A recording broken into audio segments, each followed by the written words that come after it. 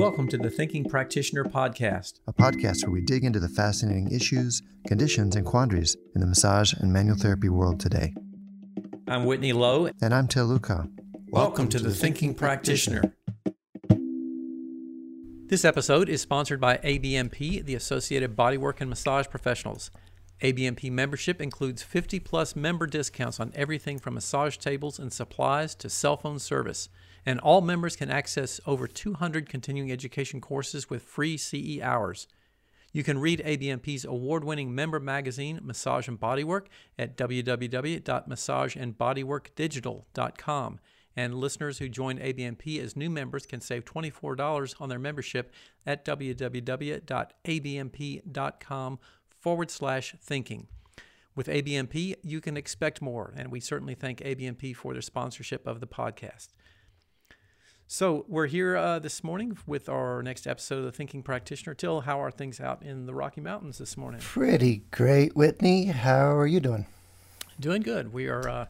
This will be a while probably before this episode goes live, but we are posting and recording, recording today several days after the holidays. So I think everything's a little bit sort of settled down and subdued after some hectic, crazy holiday things going on here. That's right. I think I just looked. It's March. We're going to be broadcasting this in March. Oh, is it really? Yeah. Wow. Okay. So happy spring, everybody. Yeah, very good. Okay. So it's still wintertime while we're recording this. So a good day for us to be diving into some neurophysiology today. I think something like that. Is that what we're doing today? Always a good idea on a day like today. Yep. Mm-hmm. Neurobiology of descending modulation. Uh-huh. Yeah. Okay. And I was glad you proposed that. It actually is a really interesting topic. But I wonder, you want to start off by telling us what it is? What is descending modulation? Well, we're sort of learning all kinds of new things about physiology. And to me, this is one of the most fascinating aspects that I've come across in recent years, talking about, mainly for us as soft tissue manual therapists, trying to figure out what is it that or essentially why is it that the work that we do has the effects that it does. And I think descending modulation is probably one of the most powerful and important descriptors of what is actually happening when we do soft tissue manipulation. So let's see if I can put this kind of in a nutshell.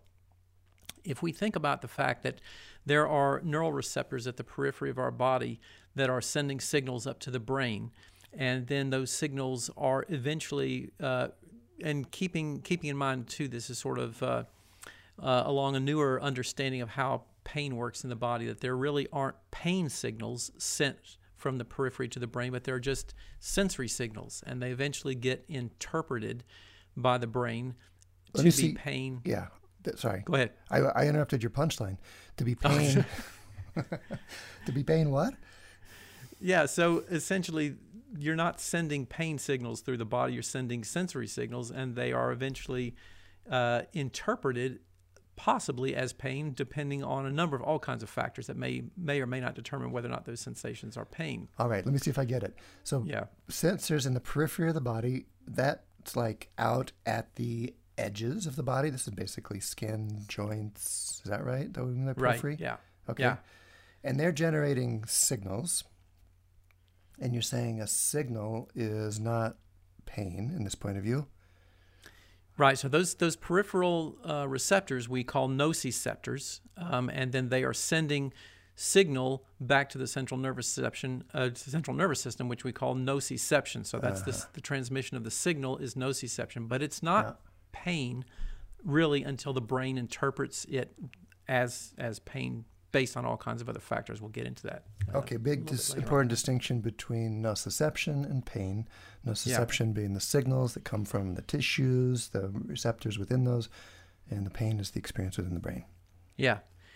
Now, the thing about descending modulation that's fascinating is the brain has the capability to, the best way to kind of explain that is in sort of a simplistic description of saying that we can either turn up the volume on those signals, which would make the pain or the sensation, the nociceptive signals, more likely to produce pain. And turning up the volume is one means of sort of modulating those signals. So we refer to this as descending facilitation, meaning it's from the higher brain centers where the signals are eventually getting processed. The higher brain centers up there can create a process where it facilitates or enhances that signal, and that is one form of descending modulation. It's called descending facilitation. All right, so hang on a second here. So modulation means what? Turning up or turning down? So modulation means changing, essentially. So turning up or turning down. Okay. Yeah, so we can do it one of two ways. We can turn it up through descending facilitation, or we can turn it down through something called descending inhibition. Gotcha. And that would be a means you told us about turning it up through descending facilitation. The brain can make it worse, you're saying. Yeah. Or we can suppress those signals and keep them from causing pain sensations, and that would be descending inhibition. And that is, again, this happens through a whole cascade of, neurochemicals, neurotransmitters and oxytocin and endogenous endorphins and all these types of neurochemical processes that may sort of tamp down the signal. That's just one way that this descending inhibition can happen. But either way, either turning the volume up or turning the volume down would be what descending modulation essentially is. So we call it descending because it's the higher brain levels that are sending signals down to lower level neurons to either enhance them or to suppress the signals that are coming from them. Great description. And so this model assumes that we're standing up, doesn't it? Maybe. I never thought about it. So descending, or that's right. If you're like hanging upside down on a bar, interesting. I never thought about that. Yeah. All right. Let's not go there. It's confusing enough as it is. So like in anatomical position, is that still superior if you're upside down, hanging down, if you're going towards your head, right? Okay. So anyway, the brain is either turning up or turning down these signals, inhibiting or facilitating them. And there's all these great endorphins and endocannabinoids and endogenous opioids and all this stuff, oxytocin, neurotransmitters involved in that. They generally turn it down, you said. Yeah. Okay. Right. So to me, and again, what we've learned now, that there's all kinds of processes that may sort of set this in motion. And one of the things is that we know that creating safe, compassionate, caring spaces and safe, compassionate, caring touch between two humans is one of the things that encourages the descending inhibition. So that's one of the things that sort of encourages an inhibiting of those signals becoming the level that is reproducing a pain type of sensation. So that's where the whole manual therapy thing I get you. It sounds like oxytocin to me.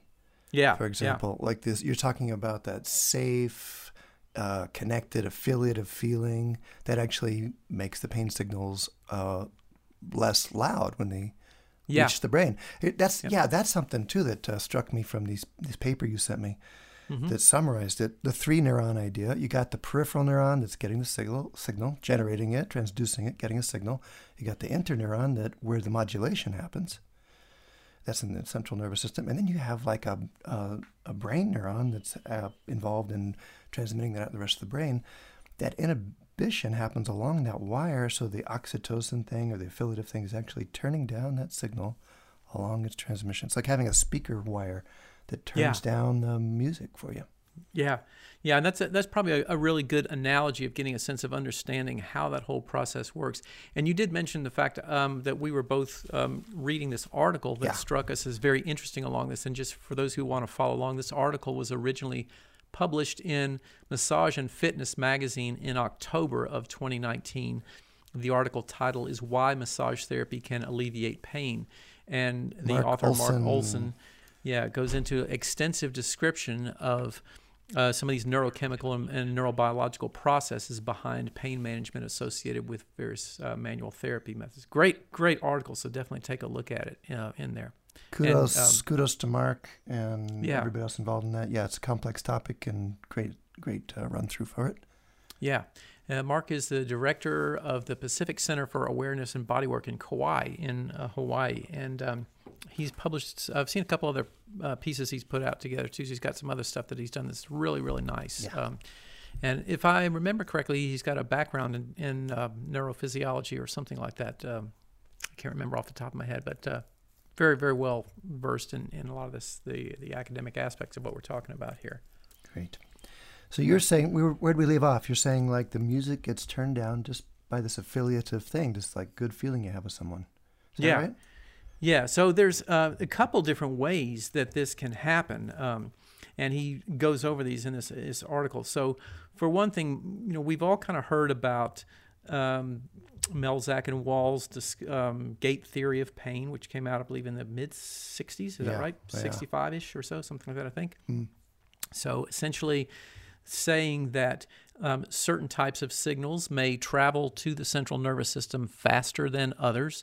And this is a thing that I have found very pertinent for reframing my understanding of how some of the various massage techniques that we use are particularly effective. For example, those techniques that engage movement simultaneously with massage are giving a lot of sensory information back into the central nervous system about proprioception and body movement and engagement of muscle contractions, and all that sensory information is traveling back to the brain and the higher brain centers at a faster rate than any of the nociceptive signals. So oftentimes they may get there first and sort of close the gate on some of those signals, and that's one method of descending inhibition that is directly, I think, responsive for the type of work that we're doing with massage. Now, the way I love it that you brought that in. The way I understand it, that's actually ascending inhibition.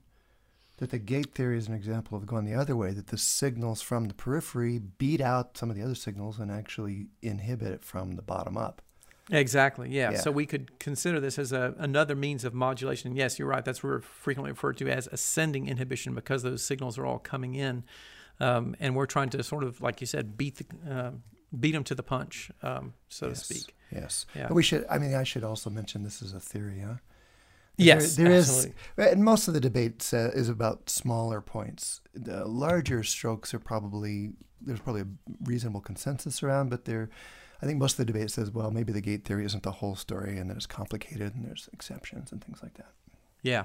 So I think what we're seeing too, there's a number of different factors here, but one of the things that's been particularly interesting to me about this whole idea of descending modulation, and I'd like to hear your take on this, is I was having a bit of a difficult time with some of the narratives around the physiological effects of some of the different massage techniques that I was teaching, for example. So I might be focusing on teaching, this spreading or broadening technique with the thumbs or the hands.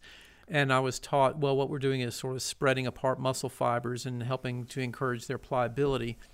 And it seems the more we've sort of dived into looking at the actual physiology of what happens under the skin, some of those narratives don't seem to be following good physiological descriptions of what's happening, but we know they get great results. And so the question becomes like, what's really happening under our hands to that person? And I think my perception now is that a whole lot more of what we do that gets really significant clinical benefit has a lot more to do with these concepts like descending modulation than it may with what we're actually doing to manipulate or change tissue structure. So what are your thoughts about that?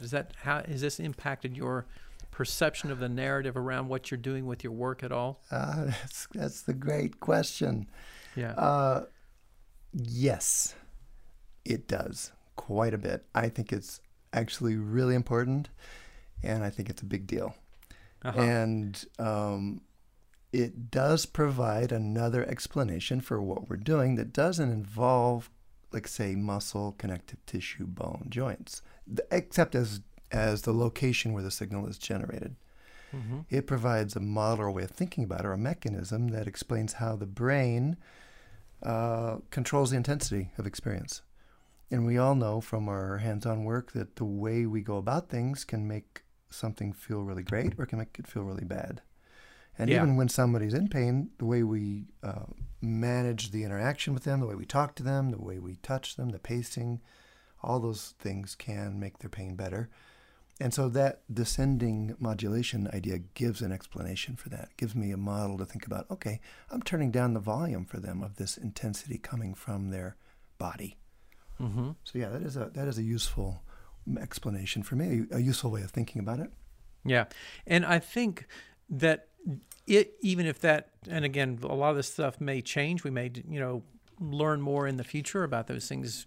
Our theories may change or evolve as they always do. Yeah. But that doesn't necessarily mean that we have to put away or not do or not change the way that we're doing things in the clinic that are working, because they're working for a particular reason. But there is some benefit and value in looking at having a better understanding of what really is happening there, because then we can find out, how do we enhance that? How do we make it better? And this is one of the things that I'm always looking at. Well, if this really is a lot of the effects of what we're doing are really based on some aspect of this idea of descending modulation, then I want to know, how do we make it better?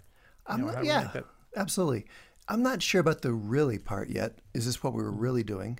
I guess I tend to be even more of a skeptic around even the newest explanations. But I think it's a really useful model, and it seems to, make sense. The other stuff I learned made sense at the time it did too, so who knows? But as somebody, and like you did too, with original background and training in psychology, it's not a big leap for me to go, okay, yeah, the brain controls experience. Maybe there's ways the brain is actually changing the signal in its way. Yeah. No, not a big leap for me at all. Yeah. Now Go ahead. Go ahead. Me? All right. Yeah. Though there are some, I'm wondering if it's time for a halftime break, because there are some quibbles or debates or controversy around this idea I thought it'd be interesting to bring up and think through. Should we do our halftime spot first? That sounds good. So who is our halftime sponsor today? This episode is sponsored by Handspring Publishing.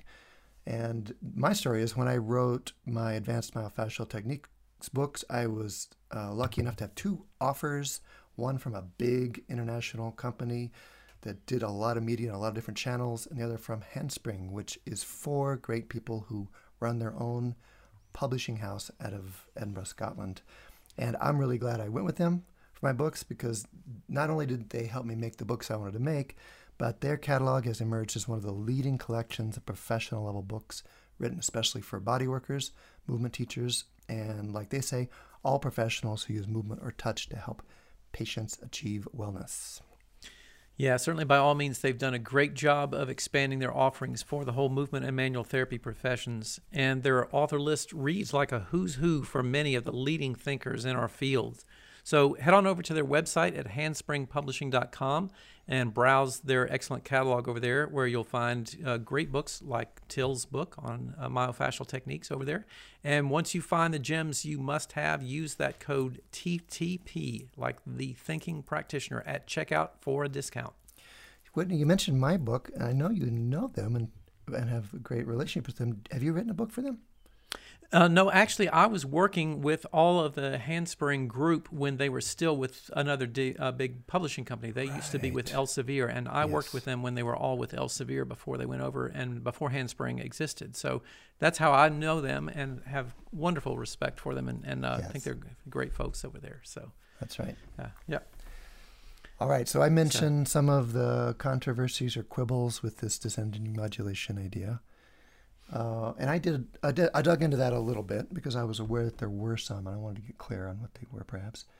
Should we go through those? Yeah, let's dive into that a little bit. One of the quibbles has to do with duration.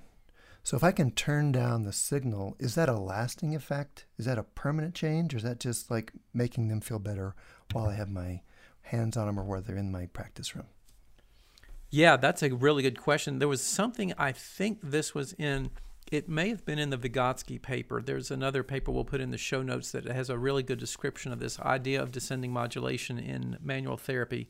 Yep. There was something, and I think it may have been in the Vygotsky paper, where they were talking about this lasting for somewhere around, and I may misquote the time frame, but it was something like 90 minutes or something like that specifically. That they were, and what they had been studying was lasting for that period of time. Mm-hmm. I think there's there's all kinds of other factors that may come into the equation to affect how long or how powerful and impactful those sensations are. But, I think even if that sort of level of modulation is only impacted for a shorter period of time. To me, there are other potential benefits of that process if you can change some aspects of proprioception and some aspects of pain management, or reducing the pain sensations to some degree that a person experiences. It can encourage greater freedom of movement, greater sense of confidence of movement, of being able to do things without as much discomfort or pain. And those can have very long-lasting effects, I think, much more long-lasting effects in some of the processes of getting people back to good, full activity again. So, okay, so that's interesting. Yeah, I've had my own take on it too, but you're saying that even if the descending modulation is measurable for, you said 90 minutes. I've read different amounts, and who knows? Like you said, there's lots of factors. But even if it's like on the order of hours or days and not weeks and months, then maybe it provides a context or a respite or a period of time where people can do different things and change their minds or change their reactions to what they're doing in a way that's helpful over time. Yeah. There was something that Mark had put in his paper when he was talking about in many chronic pain patients, it seems as if some of the strategies or processes for descending inhibition become impaired. And that's why people get into these cycles of chronic pain and unable to find any real serious tissue damage, but there is still a pretty significant level of ongoing pain sensation with them. And that's because the descending inhibition is getting impaired. And so if we go back to this idea of, hey, if we can do things that encourage people to think, I can do this without pain, I can do this particular thing, I'm going to be okay, I'm not going to be in pain forever.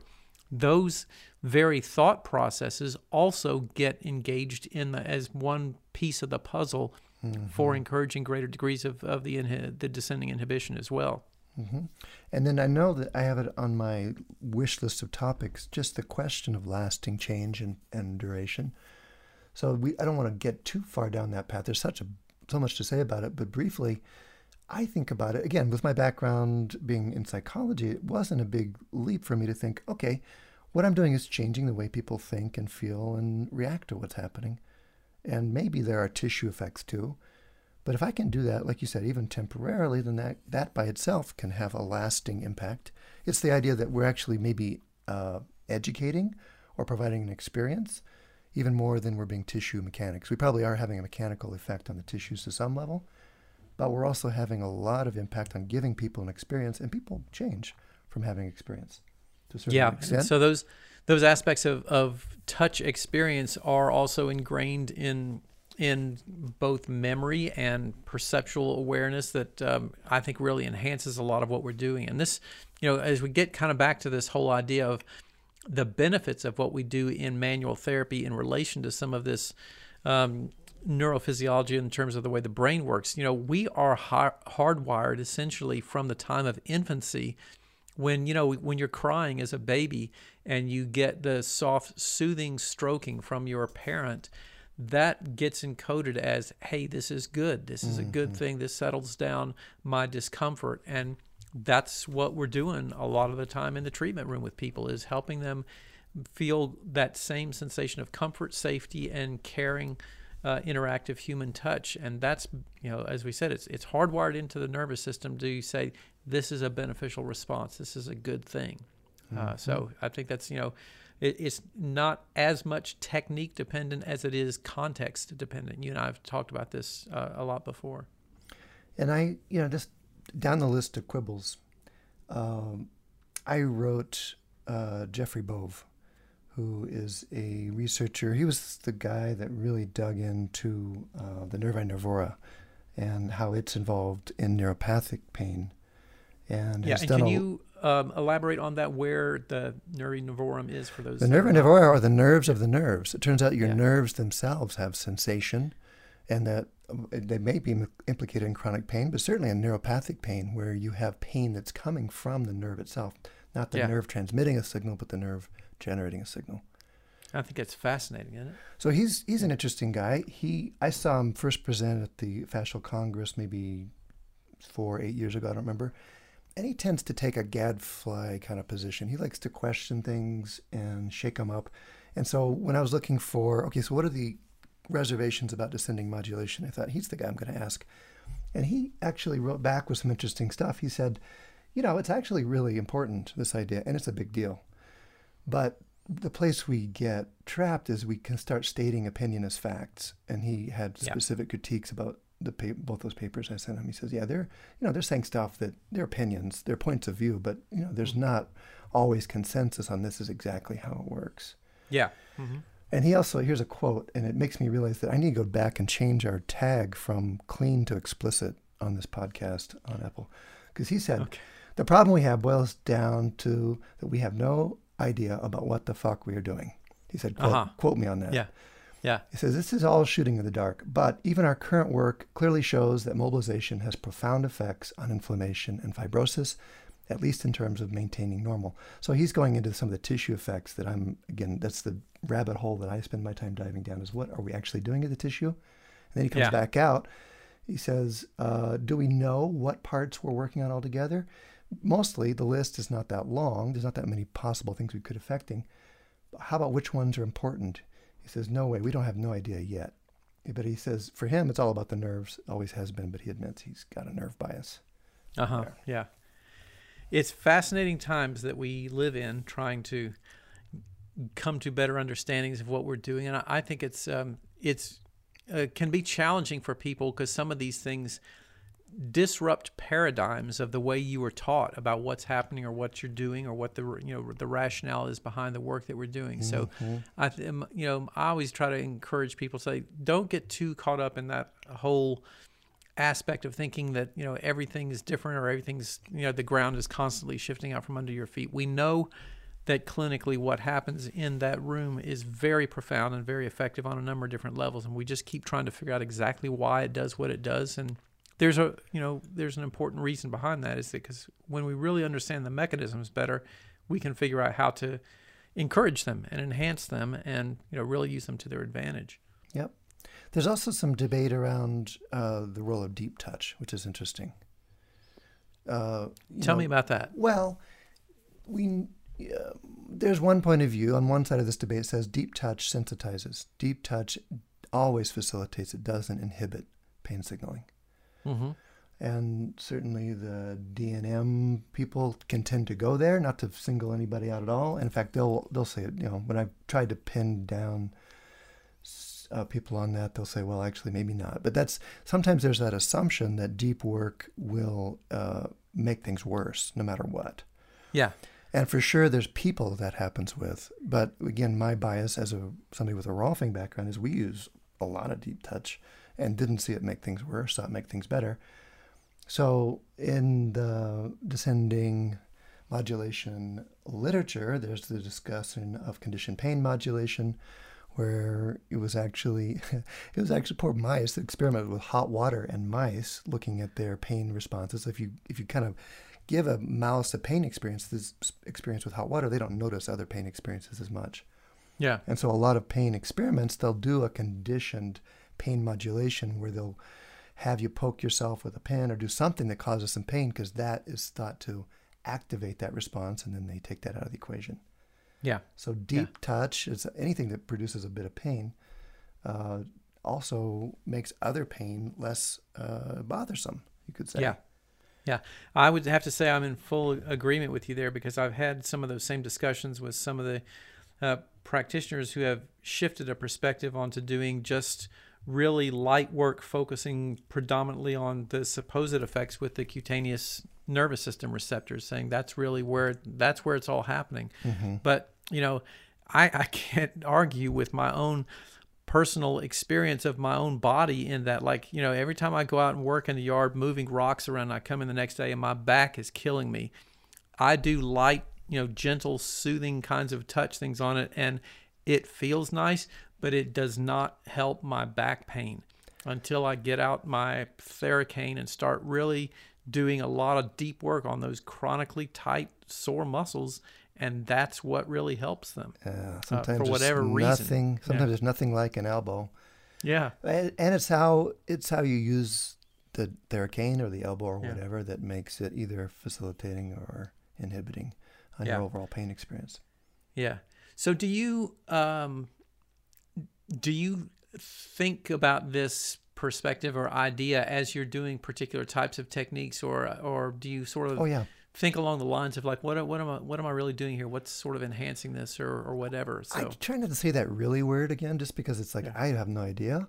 But I do think about it a lot. I try to get my students to think about it at my workshops, to think that the tissue we're probably having the biggest impact on is the tissue between your ears. Yeah. It really is the way the brain is experiencing things. Or our target is experience, as opposed to our target being fascia or nerve or bone or skin or whatever.